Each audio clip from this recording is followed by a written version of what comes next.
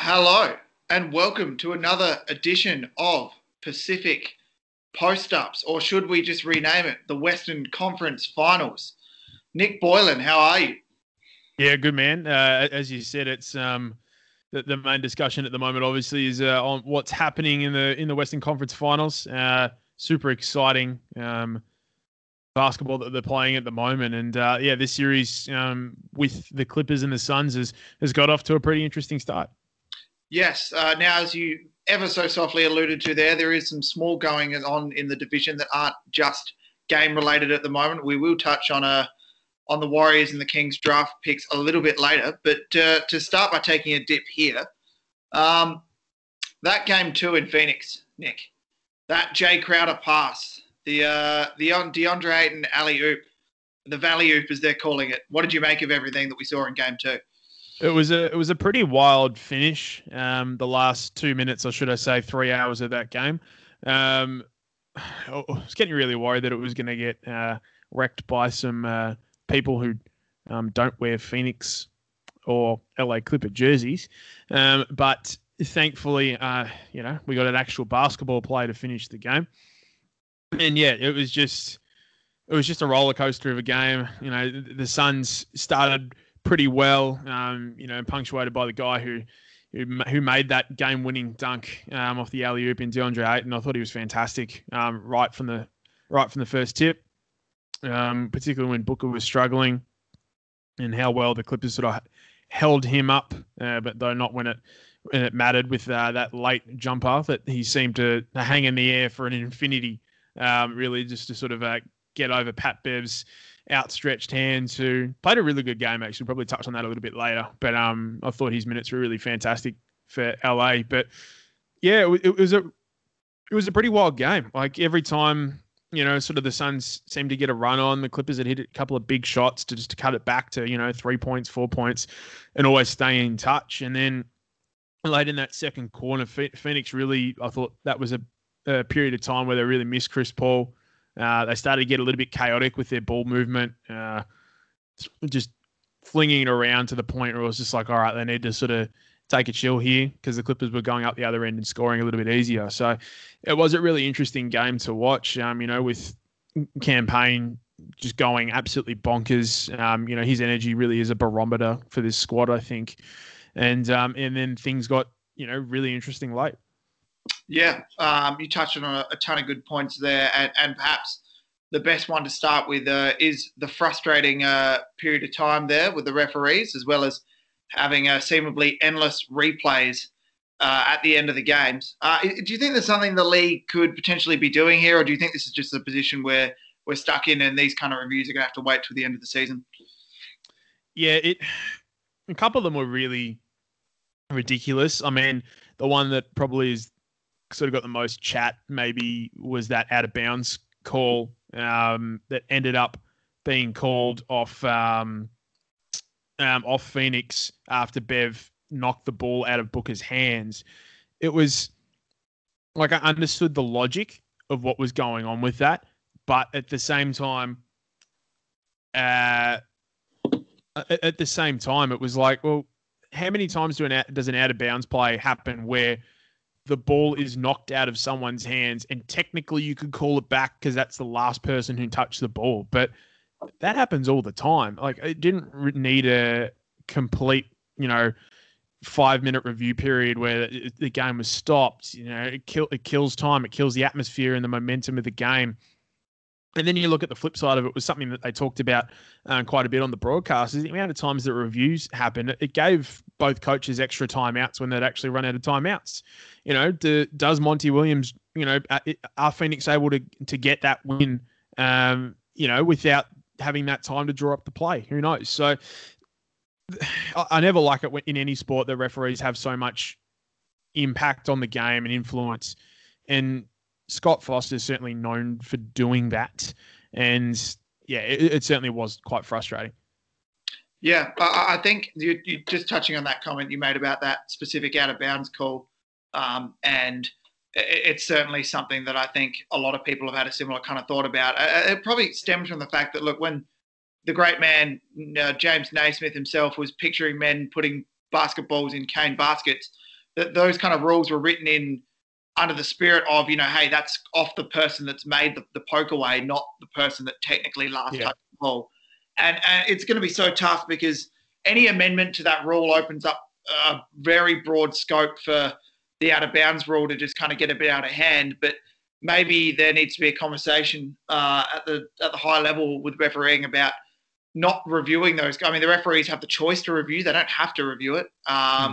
And just because Pat Bev moves his fingers around in a circle doesn't mean you have to go upstairs for it. But it does put them in a tough spot. And whilst I'm not a big fan of Scott Foster and some of the other things that took place throughout the course of the game, I will say that it does put the referees in a tough spot when the players ask for a review, because if they don't go on and review it, then they're also open to scrutiny as well. So certainly something to look in, I think, probably at the end of the season. To make a change now, I don't think it's practical. Yeah. But yeah, it is a frustrating part of the game. And I even just look at it from a consumer's perspective that, you like to know when you sit down to watch a game of whatever sport you're choosing to watch, that you have a rough idea of the time frame of it. And there's kind of nothing worse than you've allotted kind of 2.5 hours for an NBA game and you're sitting there 3.5 hours later and the game's still going. So that's something they do need to fix. And I think we've been talking about that for a while now. Yeah. The parameters around when a review should take place definitely will change, I think, a little bit. I'll be interested to see exactly how it does change, but it's definitely a discussion that needs to happen. But as you said, after the season, so hopefully we don't get too many more of these games that do stretch out and you're sort of sitting as just like, all right, you're texting your next plans. It's just like, sorry guys, the last quarter's taking 3.5 hours to finish up. I know these are small things, but considering the NBA is so, focused on a product for consumers in terms of their audience, it is something they need to look at to fix that up. But despite those things happening, I mean, it was still really exciting into the game. Thanks to that play from Crowder to Aiden and getting that little bit of a, depending on who you ask, a legal or illegal screen from Booker, but. It was a bit of a slog of a last quarter. That both teams were jacking up threes at one stage and just missing threes. Like the play-by-play, it was like Phoenix player missed three, Clippers player missed three, and it just kept going until the timeout was called. It's just like, all right, we need to sort of scrap this. But yeah, I mean, probably the thing I'm interested to hear your thoughts about, Lou, is just like, do you really is that game 2 result? Particularly with what happened, particularly with how a few Clippers played in terms of shooting the ball. Do you think it's really panic station so far for LA? Look, I don't. Now, transparently, I've got, as most people would, I've now got Phoenix to go ahead and win this series. But I do think that the Clippers, if you look at the Phoenix bench, Cam Johnson was really effective. Cam Payne was even more effective. And then you look at the other side of the box score and you go, okay, well, the Clippers really aren't playing up to their maximum potential. I mean, Paul George made his first 3 with like 3 minutes to go in the fourth quarter. And so I think the Clippers have got a lot more to give here. And I also think we've seen Ty Lue throughout this playoffs and many other playoffs before. He warms into a series. He's not afraid of going down 0-2. And he's not afraid of kind of a trial and error approach to his rotation. So I do think the Clippers have got at least one last swing. That being said, the Suns grab the next game, and it's fair to say it's all said and done because no one comes back from 3-0. Yeah, particularly if Paul is coming back, as what reports are sort of indicating that happens. People are talking about if Kawhi is coming back, that it'll completely swing the series around. It's very different a player coming back from some, COVID health and safety protocols versus someone who's potentially done an ACL. So even if Kawhi does come back, it'll be like James Harden's first game back on his hamstring. Like it's probably not going to look that great. And I'm not sure if Kawhi does give it a go, particularly with the nature of that injury being a more structural one rather, than compared to a hamstring. It will be really interesting to see what they do with Kawhi if he's remotely close to giving it a go. Do they do it, or do they see what happened when Anthony Davis gave it a go, and they sort of say, okay, it's up to PG and the rest of the crew to try to get us back in this series. So that'll be an interesting storyline to sort of keep an eye out for. But yeah, I don't think it's. I mean, I'm still picking Phoenix quite strongly, which I'll sort of get into in the takes later. But yeah, I mean, Morris going three of 11, it makes things really, really tricky for them. Obviously, Paul George not having the best shooting night, as you said, hit that three very, very late in the game. Finished the game okay, aside from the free throw line, which has had a lot of people bringing up their old sort of pandemic P, playoff P discussions. But yeah, I mean, I think there was enough in that Clippers from the Clippers performance that shows they could probably pinch a win at LA and to try to at least get some home court advantage going again, square things up at 2-2 and see what happens. But at the same time, I think that Phoenix are now starting to expose a couple of pretty major flaws of what they can do, and I think DeAndre Ayton sort of chief among the cause of and I guess of the exposure of those flaws, because I think he's been terrific to start this series. Yeah, and Ayton actually, I heard an interesting debate the other day about who would you take for the next 5 years out of Ayton and Gobert, and I guess what Ayton's been able to do in this series is you can't just go small. You can go small against Phoenix, that's fine, but if you go small against Phoenix, you have to accept that Ayton's got a couple of dribbles and a jump hook. He's got a pretty good set of hands on him. He can actually punish you a lot more offensively if you go small.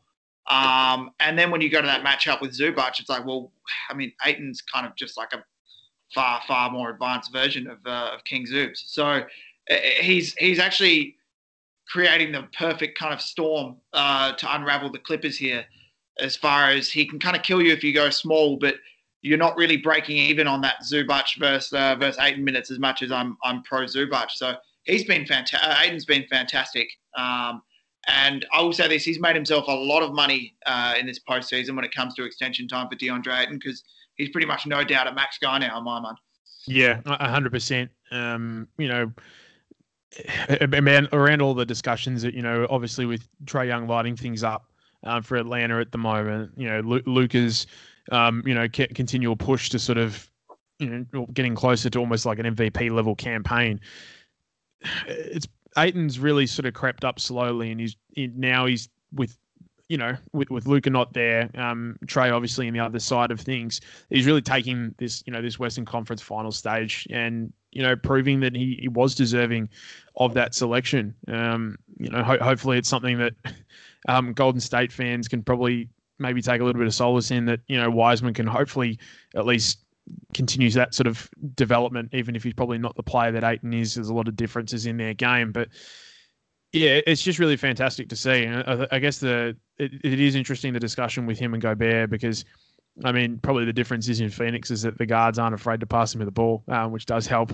There was, I think, a tweet that Rudy Gobert did on Twitter today or yesterday, and I think it was about something similar about having the guards pass him the ball. So it's always been an interesting discussion, I think, with his fit in the offense and his demand for more, and potentially comes back to those rifts between him and Donovan Mitchell, although they're probably buried the hatchet to a degree on a personal level, on a basketball level. Potentially Gobert's still got those, I guess, those concerns about where he fits into things. But this isn't a Utah Jazz podcast. I could talk about them all day. But I mean, the other couple of interesting things I thought in the last quarter is Ty Lue's sort of experimentation with the lineup. We saw our guy Zubs play 34 minutes. Patrick Beverley, I thought that was probably one of his best games in a very, very long time. With how well he was able to just restrict Devin Booker, both with his hands and his head. And as well, Kennard's little cameo late when they really needed some points to get going.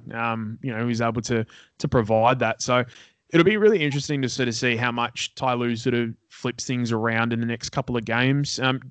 Lou, do you think there's anything that you would particularly change if you were in the coaching seat for the Clippers? So I think there's a couple of things to kind of take into consideration. I don't think Marcus Morris has been 100% healthy to start this series.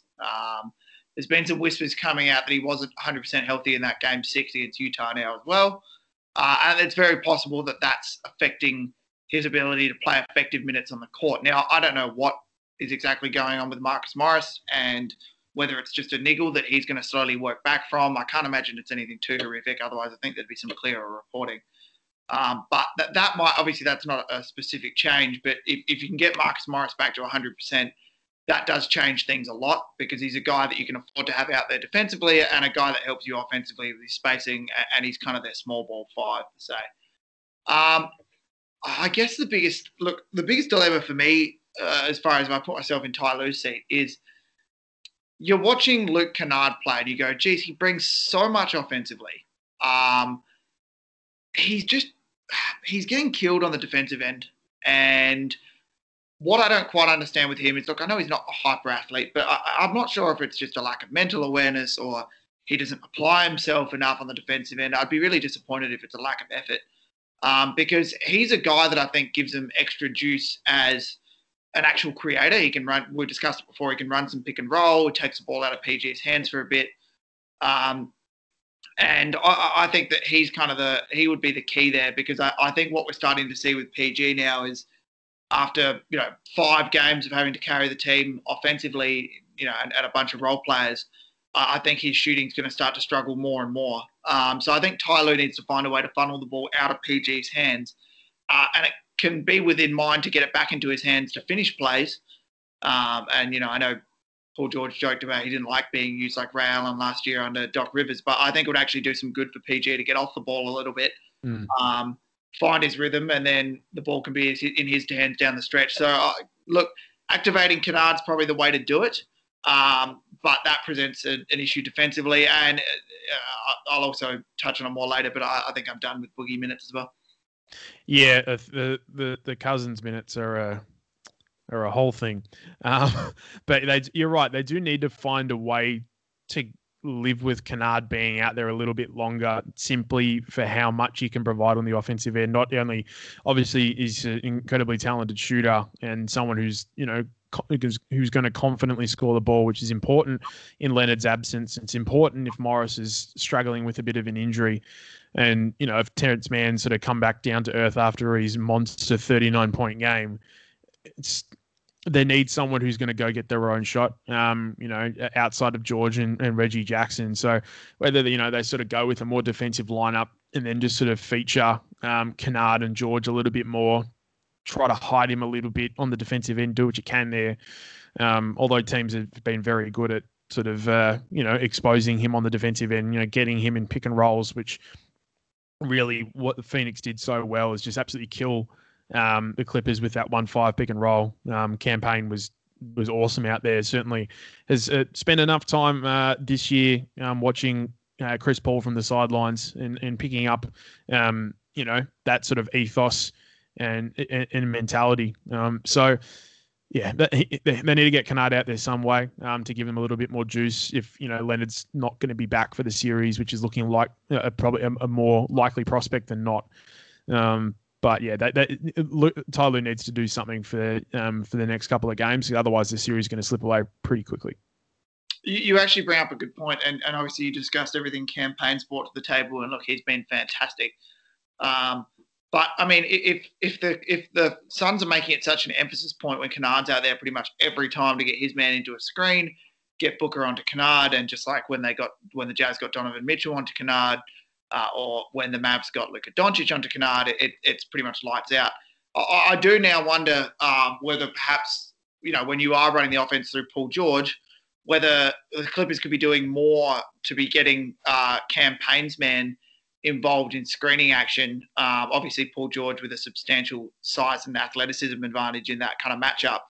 Because if they're gonna go at your ball handler off the bench, offensive spark plug guy, and you're the Clippers, why can't you do the same back to the Suns? But that's something for Ty Lue to kind of look into it. I'm very, very keen to see what he does do here because I certainly know, and we've seen it already throughout this playoffs, Ty Lue's not going to come out with the exact same game plan. I've no doubt we'll see something different from him in Game 3, and he's probably going to push his chips all into the table. So certainly one to keep an eye on. Do you think that he'll go back again with a heavy diet of Zubac minutes and a very slim amount of Nick Batum minutes, or do you think that things will flip around a little bit more to try to go potentially a little bit smaller again? I'll be honest, I think that depends on the health of Marcus Morris. I think if they feel comfortable playing Morris at the 5, frees you up to play Batum at the 4, and go the super small lineup, variations of which gave the Jazz headaches. But I think that all depends on the health of Marcus Morris, because I don't think Batum at the 5 is necessarily the greatest fit. I think there's just a little bit too much size there with Ayton. Not that you couldn't run it in spots, not that you can't run it when Saric is out there, but I honestly think that might come down to how Marcus Morris feels more than anything. But I do think if Morris is healthy and ready to go and ready to play minutes at the 5, you will see a switch back to a little bit more of that smaller lineup. Yep. So I guess moving over to Phoenix before we discuss the Warriors and the Kings. Is there anything you've seen particular from Phoenix that you think is kind of working for them, that the Clippers really can't find an answer for, or that might translate in a potential finals matchup for the Suns? I mean, the pick and roll with Ayton, I think, is the one that's really wrecking the Clippers at the moment. We sort of talked about how well he's going against bigs and smalls for Phoenix at the moment. There hasn't, I mean, I think a lot of it, what I'm probably more interested to see how they go on the road is just Phoenix's energy. I think that's something that they've rode pretty well when they've been playing at home.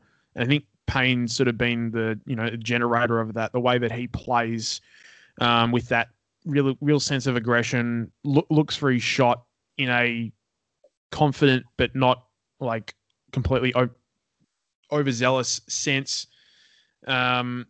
It's not like a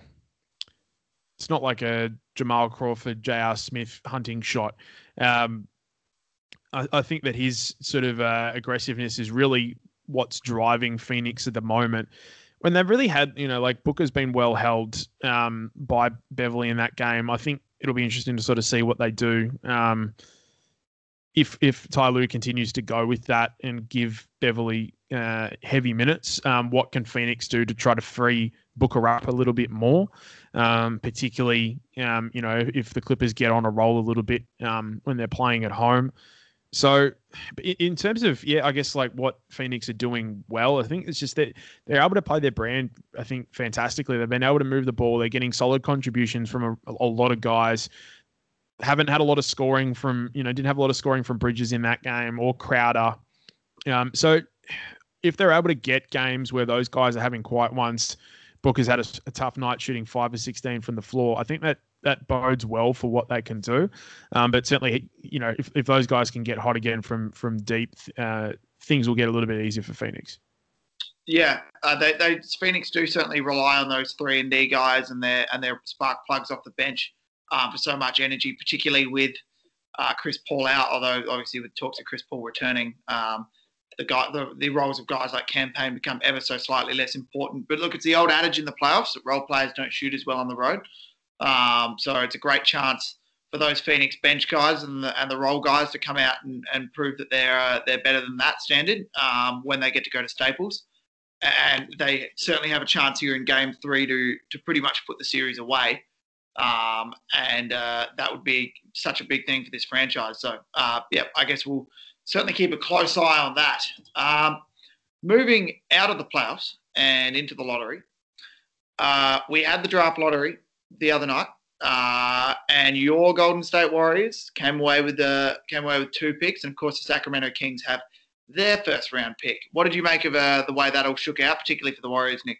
Yeah, obviously I would have liked that Minnesota pick potentially to go a little bit higher. Obviously not too high, otherwise Golden State wouldn't have kept it. But the reality was it was a potential outcome that Minnesota would have kept that pick. They haven't. It does translate over to Golden State, so that's a big win for them. Obviously, if the pick was, it seems to be, at least sort of listening to draft experts, that there's very much a strong consensus sort of top 4, and then there's a rung below that.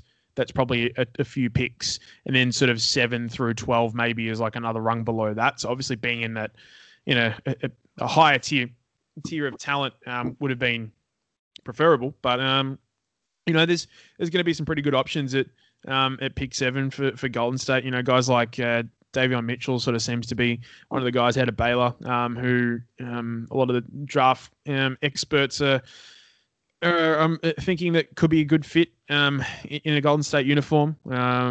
Someone who can sort of come off the bench, provide really good defense, which is something the bench unit lacked in this season.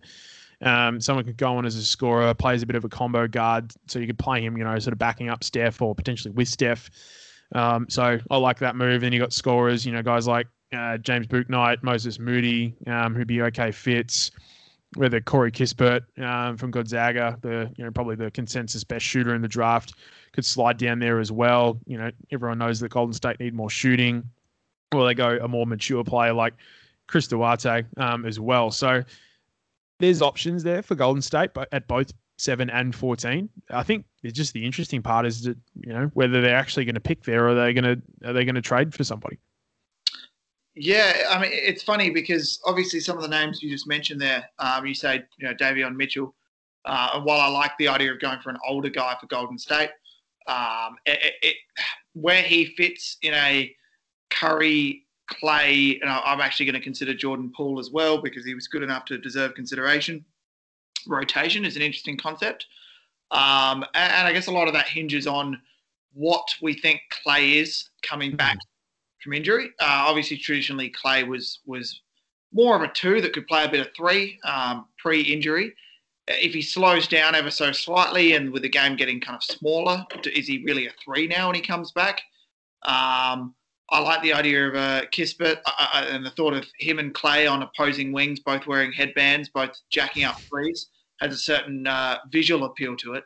But I guess I'm just interested from your perspective, and I know we say draft for best pick available and don't so much worry about position. But if there's one position of need for the Golden State Warriors, is it a 3? Is it a 2?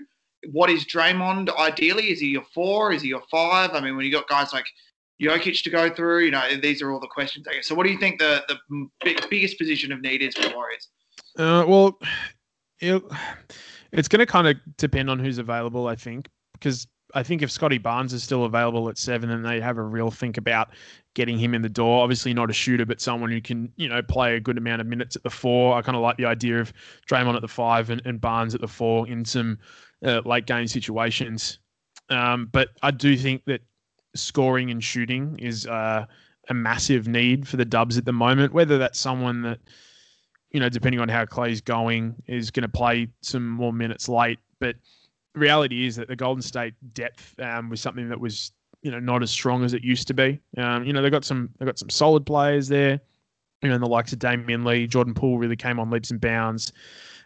Juan Toscano-Anderson, Eric Pascal. These are good players, but they need something more of a punch out of that bench unit. So I think guys, who are they're not going to be afraid to sort of take someone who's maybe a little bit older. I think particularly at that pick 14, a guy like Chris Duarte is someone who I really like.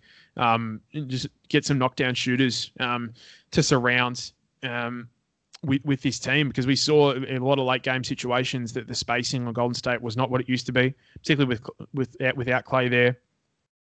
So I think that's going to be the option. But I think the other option is whether they sort of package these picks. Does James Wiseman get moved? Is Wiggins on the move? Do they try hard to go and get, an all-star caliber type of player to, what's enough to get Bradley Beal out of Washington? They're looking at a Ben Simmons, which I'm not sure on that fit from a basketball sense of view, but particularly if Ben Simmons and Draymond Green are on the court at the same time. I don't think the spacing is elite by any stretch, but they got options, I think, Golden State, and I'm very interested to see what they do. But I think that the most important thing for them at the moment is drafting someone who's ready to help now rather than in 2 or 3 years. Yeah, it's interesting, obviously. I mean, just quickly touching on it, I don't think you can have Simmons and Draymond on the same court. But unless one of them rediscovers and or discovers shooting ability. But I think, look, something tells me a trade is brewing with Golden State. I think I don't know how much Steph is getting a say in these front office decisions, but I think if you said to him, look, do you want to run it back with this lot plus Wiseman plus a 7th and a 14th pick?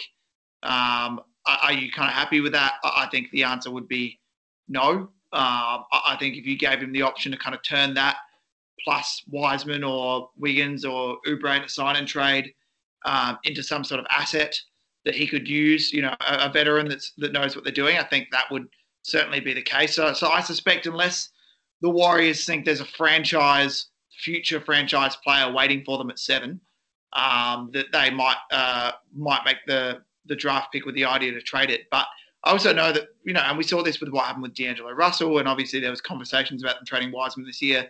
I certainly don't think the Golden State front office is going to rush to make a trade if they don't like what's on the table. I think they've shown time and again that they will wait until they feel like the offer is maximised. Now, waiting on Wiseman might have cost them, and it might continue to cost them. We'll have to wait and see. But I don't think the Warriors are going to force anything.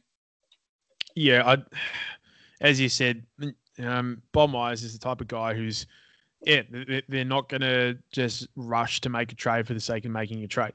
So they'll have guys they like at pick 7, and guys at pick 14 who I think they can help. Bob Myers said that, if the option is to take 2 rookies onto the roster next year, because they were asked basically, are Draymond, Clay, and Steph all right with this? And it's just like, kind of yes.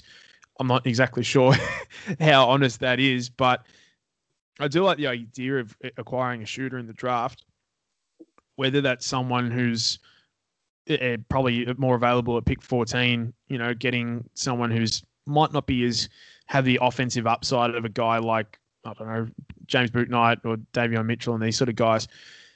If they can get, just a more sort of restricted knockdown shooter who's going to be comfortable in the space that he will get in Golden State and can hit the corner threes that they might have struggled to get with the roster as it was constructed this season. So, yeah, I'm really not sure.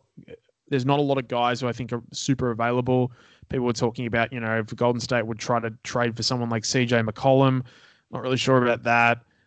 The Simmons one, the spacing, would be weird. As much as I like the idea of Simmons hurtling down the court with Curry and Clay in each corner, that sounds great in practice, but in theory, but not sure in practice. So, and then the other one I think they got rumored as well was whether they have a crack at trying to get another big guy like Miles Turner. So, I'm not.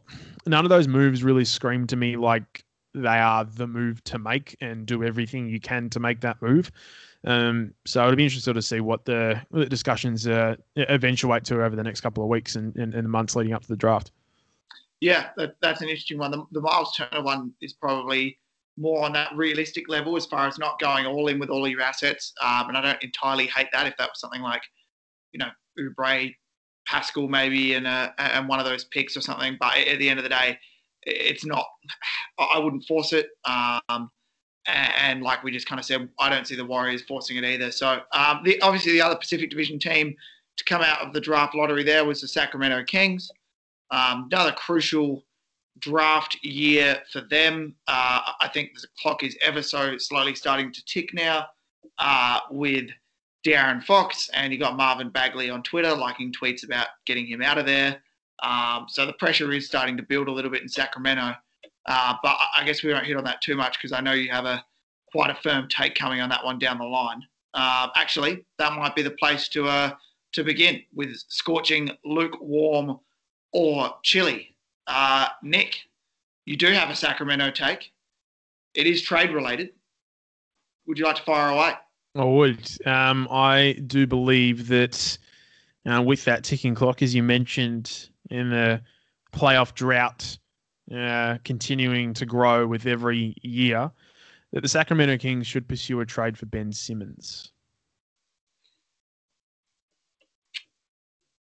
I'm just going to pause on rating the take. Give me your rough outline of a theoretical Ben Simmons Sacramento trade package, and then I'll hit you with a rating. So I think that I'm not sure if it will have to involve this year's pick or potentially a future first pick, but I think they should be trading Marvin Bagley. DeLon Wright, I think, is needed in there to make the money work, and Buddy Hield across to the 76ers in exchange for Ben Simmons, and whether there needs to be another player thrown in like a George Hill or something like that to make the money work. But from the Sacramento side, those three players are sort of what I'd be looking at plus a pick.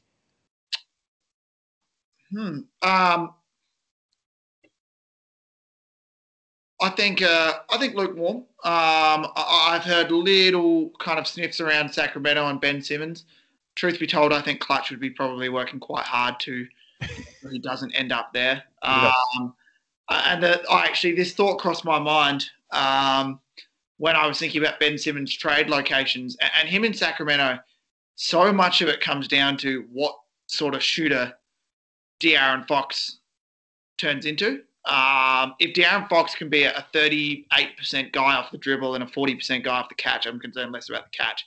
Then him and Ben Simmons pick and roll would be lethal with Simmons rolling hard to the rim, surrounded them by a couple of shooters. But if De'Aaron Fox is going to be an under-the-screen kind of guy and Ben Simmons is going to be a no-way-you-respect-him-on-the-pop kind of guy, then that pick and roll loses a lot of its threat. But I do think Sacramento need a shake-up. So I absolutely love the idea of trading for Ben Simmons, although the Marvin Bagley-Joel Embiid fit is somewhat curious. Yeah, that's probably the interesting one, and whether the Philly are sort of that keen on whether just shoring up their bench with Marvin Bagley. Is Bagley someone who then will get flipped again in a successive trade? That's probably the interesting part about it. But yeah, I think I do like the idea of Simmons in Sacramento. That, as I said, they need to make a move to do something to sort of get the ball rolling a little bit quicker than it is right now. So I think that having Simmons out there, probably playing more of a power forward position with Fox and Halliburton and Barnes in there as well. If they're bringing, whether Holmes is coming back or not, I kind of like that idea of a starting five, like getting into the play-in tournament. I think that's a team that you wouldn't mind watching. But yeah, as you said, it depends what the offseason looks like for both Fox and Simmons to see what work they bring into the next season.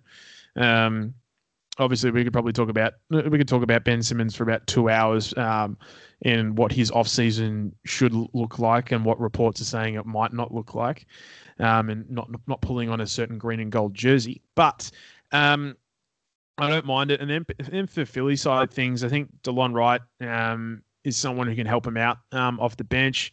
Potentially, starting's probably a strong term, but he probably, he could spot start. I'm a big fan of DeLon Wright and sort of what he can do.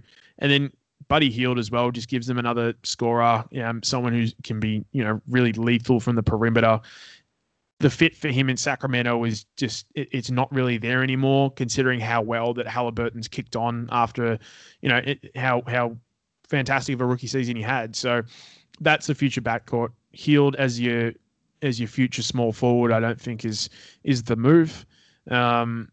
And I think that, getting him out of there is probably what should happen. So, getting Simmons in Sacramento, it's not too glamorous of a move, as you said, that I don't think his agent's going to be that crash hot about, regardless of the fact he's in California. It's, probably not the California where they part of California that they want him. But, yeah, I think this is a good move for both sides. Whether it's something that happens, I don't know. We'll have to wait and see. Yeah, and you do raise a good point there. Look, it's very, very clear Bagley needs out of Sacramento. And Hield needs out of Sacramento purely so he can kind of get out of Halliburton's way is a nice way to say it.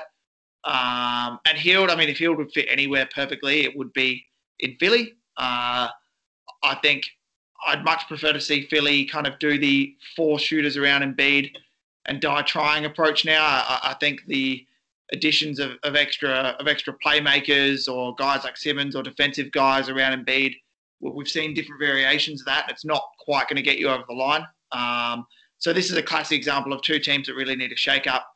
And look, the semantics of how the trade would go down, I think you could argue. If I was Philly, I'd be trying to, even if it's working in like a Mike Scott sign-in trade or something, but I would be trying to work Harrison Barnes into that deal instead of Marvin Bagley. Felt you could get a third team involved with Marvin Bagley. The thing is with these 3-team trades, they're great on the trade machine for guys like me and you. They very rarely work out in real life. But yeah, there's certainly some potential there, and I can certainly see that working. So good creativity from you, Nick, and well done skating around Ben Simmons, potentially letting down the Boomers as well.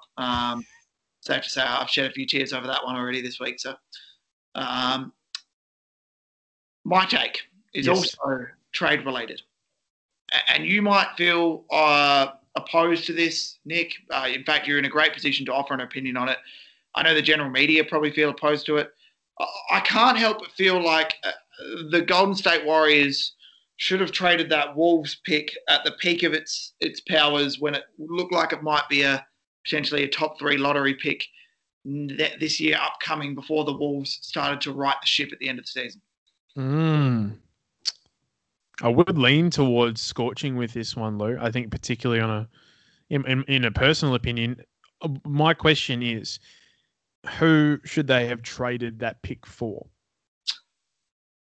Look, that is to a certain degree something I don't have an immediate answer to off the top of my head. But what I do know is they did have that Oubre contract this year, and you could have pieced that together with a couple of other deals, or a couple of other fringe young guys. And I look at a guy, and I threw him into a fake trade when we were talking before, but look at a guy like Eric Pascal. I don't think he's a fantastic fit in the Warriors roster moving forward, but I could see a team having a look at him, having a sniff at that. So I feel that there was a point in time where the Wolves looked really, really desolate, and it looked like they were going to be destined for probably the top of the lottery, not just this year, but next year as well.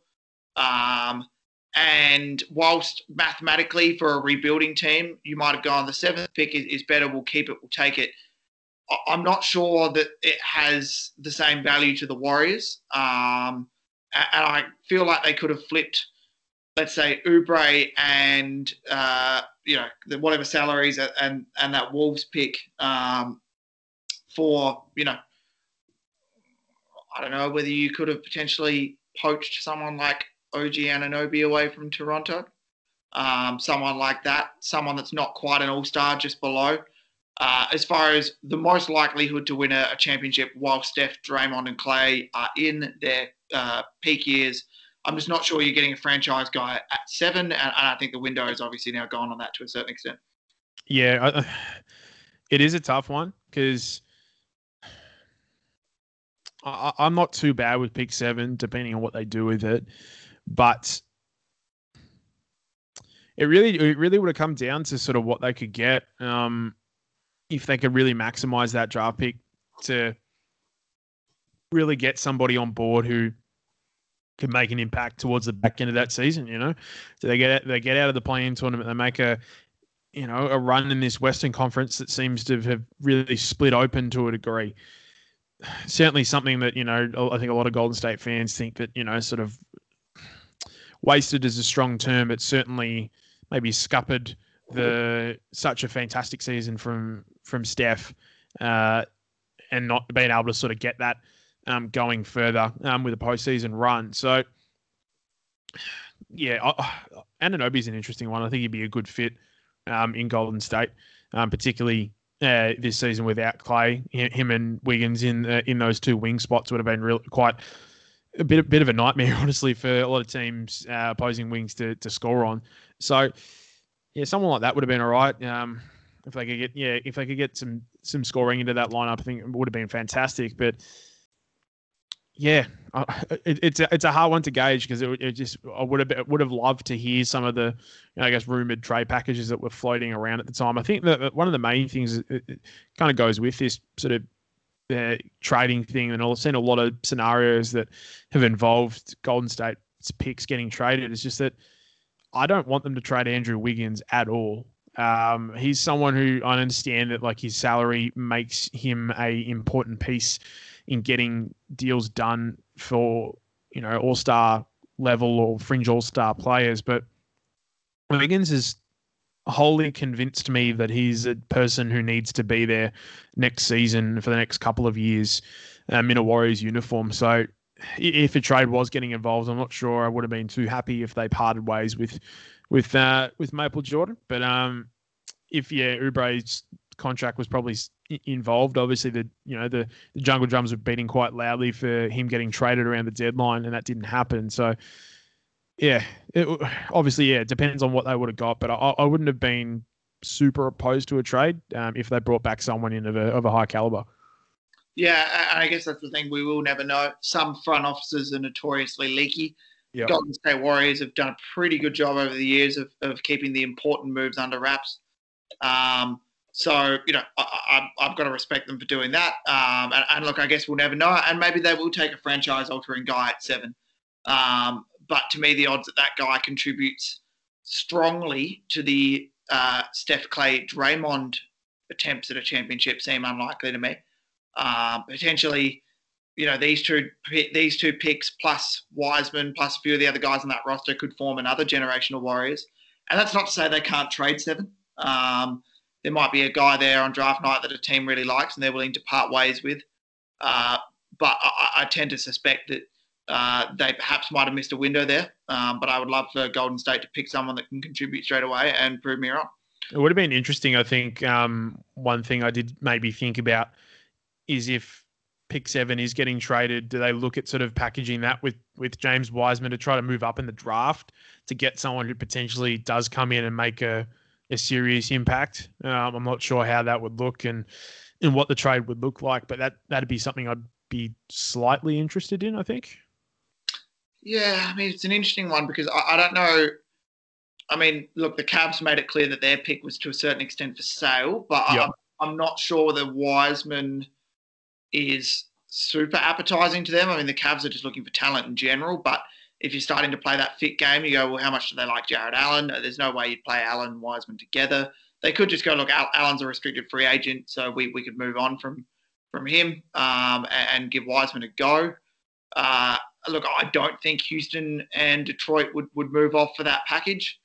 I could see Houston potentially taking the bait if it was Wiseman 7 and 14. Whether that's too steep of a price to pay, I don't know. I mean, Toronto's where it starts to get interesting. That was the one I was targeting a little bit. Yeah, and then I guess you start to go, look, who's on the board at 4? And is that a guy that makes sense here in Golden State? If Clay's a 3 moving forward, and someone like Green's on the board at 4, I could see that making sense. If Mobley slips by some chance, he could be the guy, although then the Golden State are back in that same issue if they've got a rookie big man and they're trying to win a championship. So certainly want to keep an eye on draft night and leading up to, and I wouldn't even be surprised if immediately afterwards. So yeah, one to have a look at and certainly keep an eye on as we head towards that draft night. Now, before we get to the point of talking about rebuilding teams or teams looking to build through the draft, I think you have a take about the big LOB, Nick. Fire away for us here. This might not be as hot as it was a couple of weeks ago, but I think that Phoenix have done enough to convince me in these opening 2 games that I do think that they are going to win the NBA championship this season. I'm going to say lukewarm. If this was 1 week ago or definitely 2 or 3 weeks ago, I would have hit you with a scorching. But I think it's funny. You started off by saying Phoenix have done enough to prove it to you. I think a certain extent to that as well is what's coming out of the East has done a lot to prove to me that they're not as threatening. And it's an interesting one. We won't talk about it too much because they're not in the Pacific Division, but this championship is sitting there for Milwaukee to make a run at. It might be their best chance in Giannis's prime. And look, it's funny, as much as I love the Hawks, and I'm going to keep writing them off as a team that could win the championship just because it doesn't feel right. It's just the nature of it. So to me, I don't know who the betting favourite is. I'd say probably the Suns, but I think you're certainly spot on. I think that's an 100% correct take. They've got to be the favourite at this point. Yeah, as you said, Lou, I think a lot of it does sort of, as much as, obviously sort of the general consensus is most people are picking Phoenix to get over the Clippers and get themselves into the finals. And I think that since Brooklyn have gone down, I think Milwaukee and Atlanta are just a little bit more gettable. I think that they've both shown some frailties that I think Phoenix can expose. though I keep just expecting Atlanta just to sort of roll over, and they don't. It's obviously that we don't chat too much about what's happening in the East, but what Trae Young and the Hawks are doing is quite mind-boggling, to be honest. It's as much as everyone's sort of getting around the fairy tale side of Phoenix making a run for the championship. You know, Atlanta is certainly having their own Cinderella story, potentially to get their hands on a Larry O'Brien trophy. So a Phoenix Atlanta finals would be a lot of fun. I'd be very down for Devin Booker and Trae Young going at it for 7 games. But I think that if Paul coming back, this Phoenix roster seems to just every game show how little gaps it has. Their depth is something I think that's been talked about at length, both by us and other people. It's just that they just bat really deep. They're systematically a fantastic basketball team and well coached by Monty Williams is something that probably doesn't get talked about enough. And as much as like the dominoes are falling sort of for Milwaukee to really get Giannis a ring, and as you said, probably one of the best chances they're going to get. I think the exact same thing's happening for Phoenix. It's just like the seas kind of parted for them to come out of the West and really make a run at this championship, and I think that they can do it. Yeah, I mean, I've actually gone and checked in the interim here. Phoenix are the betting favourite, $1.91. Wow. Milwaukee 240, Atlanta 7, and LA Clippers 13. I want to have a look at what Phoenix were paying at the start of the season. Yeah, well, I don't think too many people would have betted that, particularly those that aren't Phoenix fans. But it just feels that, particularly with Atlanta's win today, that takeout out Phoenix is ever more confirmed. Had Milwaukee come out and stomped Atlanta today, yeah, you could have made a case. And look, if it is Milwaukee Phoenix in the finals, I'm still not 100% sure. I'd bet the house on Phoenix. But I mean, Ayton's really starting to give me some belief that he could potentially be the guy to guard Giannis in those finals as well. Yep. But yeah, at this point, like I kind of hinted at it with my take last week. I think it's almost really got to be considered a failure if they don't win it. So me and you are very much aligned over the last couple of weeks here and say, look, Phoenix, it's been great. It's been a fairy tale. It's been a lot of fun. But you guys are now got to look at this and go, they always say your window is shorter than you think it is in the NBA. And, if I'm Devin Booker, if I'm DeAndre Ayton, now's the chance to secure your legacy at a young age. Because you never know what's going to happen. There's a lot of guys on this Phoenix roster that are going to expect to be paid, whether it's this season or next season. You can't keep all these guys forever. Chris Paul is going to age. It's inevitable. It's going to happen. So seize the day, as far as I'm concerned, for the Suns, because this might be the easiest run they're going to have, as much as they've fought for it and earned this position. Their odds, because they have them in the sort of like plus number, they were plus 4,000, 51-21 over. They had better odds than New Orleans, Atlanta, Indiana, Washington, Memphis, Minnie, OKC, Orlando, Chicago, Charlotte, Sacramento, San Antonio, New York, Cleveland, and Detroit. Teams that were paying better odds than them for the championship include Houston are almost a little bit closer. Granted, no one knew that James Harden was going to leave. Better paying sides in the preseason odds were Portland, Utah, Dallas, Philly, Toronto, Golden State, Denver, Miami, paying a pretty crazy amount of money. Your Celtics, the Clippers, the Nets, the Bucks, and then the Lakers. So fair play, Phoenix, and fair play to anyone who had a bit of a wager and put a bit of money on them. So it might be pretty rich and be getting yourselves all of the Valley jerseys in your wardrobe. So it is an interesting one. And very excited to sort of see what happens with this Phoenix side. They're able to sort of take that next step and go from, an admirable playoff run to, something that ends in a bit of silverware. So your second take, Lou, you alluded to before in regards to a certain big man who's had an interesting career, that we could say that much. Hit us with it. What do we got? So, look, if Enes Kanter is captain of the gives you 10 minutes, gets a whole bunch of points and rebounds, looks good on the box score, but really, really hurts your team while he's out there, first team, then DeMarcus Cousins has got to be the vice captain, because every single time he's played in this playoffs, he's come in, his box score numbers look oddly good. If you're actually watching the games, he's like the first 40 seconds he's out there. Then the opposition realizes he's out there, and he's bad. And look, I love the comeback story. I love the second comeback story. I've even enjoyed bits of this third comeback story. But don't be fooled, folks. Boogie is done. Doesn't mean he's put up his last points or his last rebound in the NBA.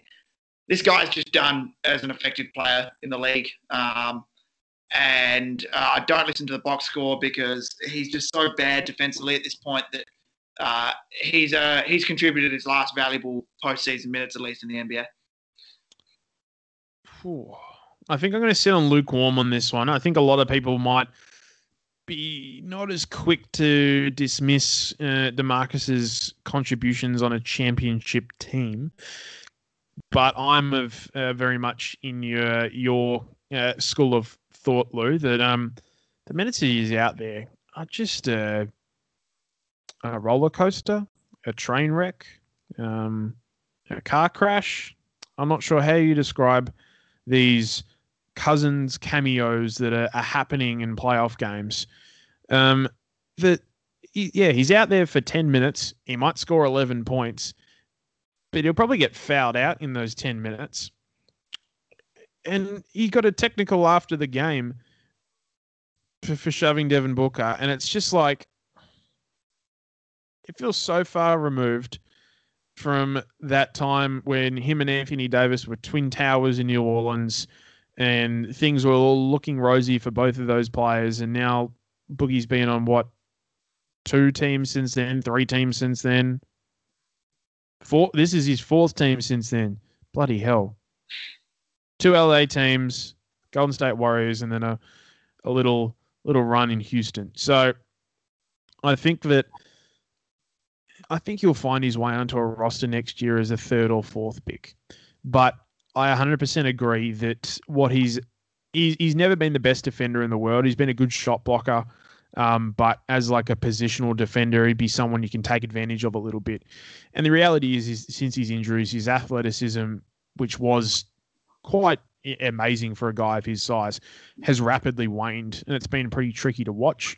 Boogie's someone who I've always really liked watching on the basketball court, but you're right. The times that we're going to see him contributing in a playoff game late, we're seeing slim minutes at the moment. I think they're only going to get slimmer. Yeah, and I think if Ibaka was healthy, we would have seen pretty much 0 minutes, unless Ty Lue felt like throwing someone out there for some fouls, because Boogie would certainly give you that. But, I've said it before on this podcast. Whenever I've thrown shade at people like that, prove me wrong, Boogie. Happy to be proven wrong. So I'll stand by that one until the evidence shows me otherwise. On a positive note, moving to the Ivica Zubac unsung hero of the week. Nick, who do you have for us? Well, both of us have gone Phoenix related, which is understandable, given the way the Pacific Division is ending out at the moment. But my Ivica Zubac award winner for this week could have gone to Big Zoobs. So I didn't think he was too bad in game 2. But my guy, Dario Saric, is my Zoobs award winner for the week. I think that his small ball minutes, particularly I think it was in the second quarter when he really got a bit of run, I thought he played with great energy, had some key rebounds and some important baskets, finished with 11 points, 3 boards and 2 assists. He really got eaten up in the LA series and played off the court really. He was someone who is probably lost a little bit now, considering probably how his roles got a little bit more diminished in the playoffs. But it was a really massive reason why this Phoenix side got to the 2nd seed in the Western Conference. I think at one stage, I'm pretty sure Kevin O'Connor mentioned him as like a 6th man of the year candidate, someone he would be voting for. So I think that his second half of the season, sort of might have waned a little bit, but I think he's still really important for what he can give this Phoenix side. Someone who can space the floor a little bit. He's not the biggest guy to be chucking out there at the 5, but he bangs away and tries. And he's a pretty smart basketball player. So someone who probably haven't talked about a lot over the last few weeks in this Phoenix playoff run, deserves a bit of love. So Dario Saric is my Zubs award winner of the week. Yeah, that's a tremendous shout. I mean, we touched on it a little bit during the regular season. He was fantastic, particularly when he was healthy in those bench minutes at 5. Sneaky good playmaker. He's one of those guys that was funny because he came into the league as like almost a 3, and now picturing him playing anything other than 5 or maybe spot minutes at the 4 just feels off. But he spaces the floor when he's out there to a certain extent. And look, it's actually worth saying there are very few backup centers that actually survive in the playoffs. So many of these backup centers become pretty much unusable. And so the fact that he's been able to contribute for Phoenix has been really invaluable.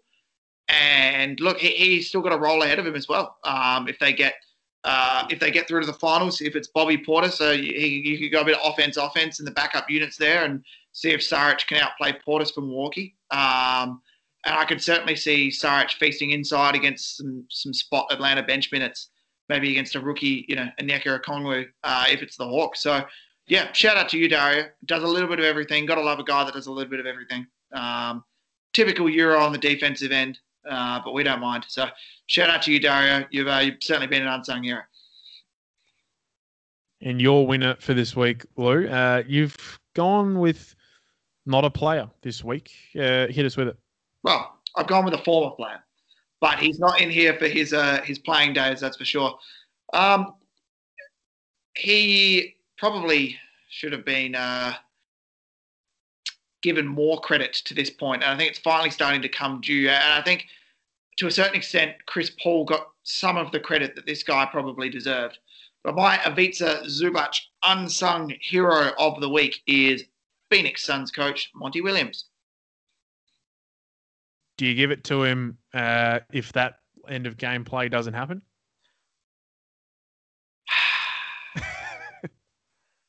Yes. Apparently to our listeners. We're starting to get to a point of the playoffs where I've gone through a lot of the Phoenix roster, and the Clippers went 0-2 this week. So we're doing the mascots next week. I was literally going to go CP3's FaceTime account was my second unsung hero. So look, shout out to him for backing in Jay Crowder to make that absurd pass. I love the play he did run, because even if they did do a bad job of scramming out of that Devin Booker semi-legal screen, then you could have got Booker popping open for a little jumper as well. So to be that creative, to be one of the guys that's aware enough to know, hey, look, there's no offensive goaltending on an inbounds pass. So yeah, Monty Williams has been fantastic though all year. He's deserved his roses for a long time. We like to mainly look after the guys that get the work done on the court here, and rightfully so. But no doubt in my mind, this Phoenix team wouldn't be where they are without Monty at the steering wheel. So he's been fantastic, and another fairy tale story as well for a guy getting another chance in the NBA. Yeah, I think that as much as we sort of romanticize this journey of Chris Paul to a maiden NBA championship, I think that the resurrection of Monty Williams' career is equally aligned, with his a guy that Coach Paul, obviously in a much earlier stint in both of their NBA careers. So it's kind of nice to see them back together and intertwined on this journey to potentially a championship. So, yeah, I think his play calling was fantastic. He's made really good decisions right throughout the playoffs. Not even just that last lob into Ayton. I think that the play that they got Mikal Bridges open, he missed the 3, but good play design. So yeah, I think that what he's done has really maximized a really fantastic roster devised by James Jones in the Phoenix front office. But Monty's been the right guy to lead this side, and if they get a championship, seeing him lift that trophy is going to be a really fantastic sight. Yeah, I couldn't agree more. And it's worth noting he obviously actually turned down the Lakers job before Frank Vogel did. And this time last year, that choice might have seemed a bit silly, but now he has a chance to go get one himself. So good luck to you, Monty, in your quest. And Nick, it's worth noting, while we have come to the end of our episode, by this time next week, there could be one remaining Pacific Division team. So it's perhaps the most important week in Pacific Division basketball. Some part of me hopes we still have a series on our hands by this time next week. But either way, we'll be here to cover everything that happens, as well as a finals preview regardless, because that's right, there will be a Pacific Division team in the finals. So looking forward to recapping that one with you next week and to reuniting with our listeners, Nick. We'll see you then.